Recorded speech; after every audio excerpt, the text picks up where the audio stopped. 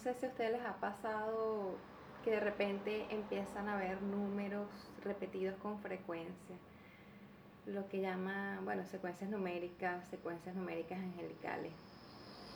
A mí me pasa muchísimo eso.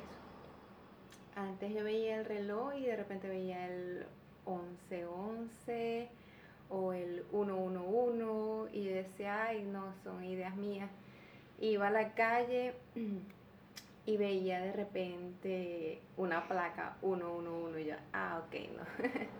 Bueno, últimamente me ha pasado también con el número 2, lo veo muchísimo, el 22, el 222 y a veces inclusive el 2222.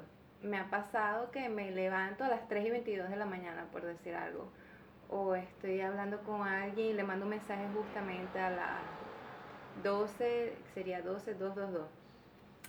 Voy a la calle y veo también alguien con una camisa con el 22.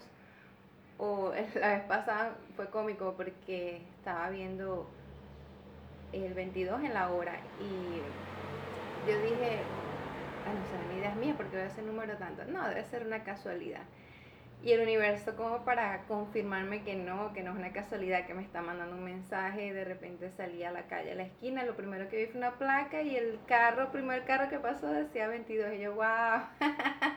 Bueno, ya entendí el mensaje. Y bueno, buscando los significados, el 22 tiene que ver con una nueva oportunidad para la realización de sueños, también tiene que ver con unión, con las relaciones, todo lo que lleva a eso, la diplomacia también, aprender a manejarse con las personas, con los caracteres y bueno, en general un mensaje de fe, positivo, esperanza.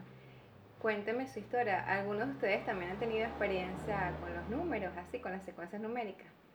Bueno, les mando un beso y que estén muy bien.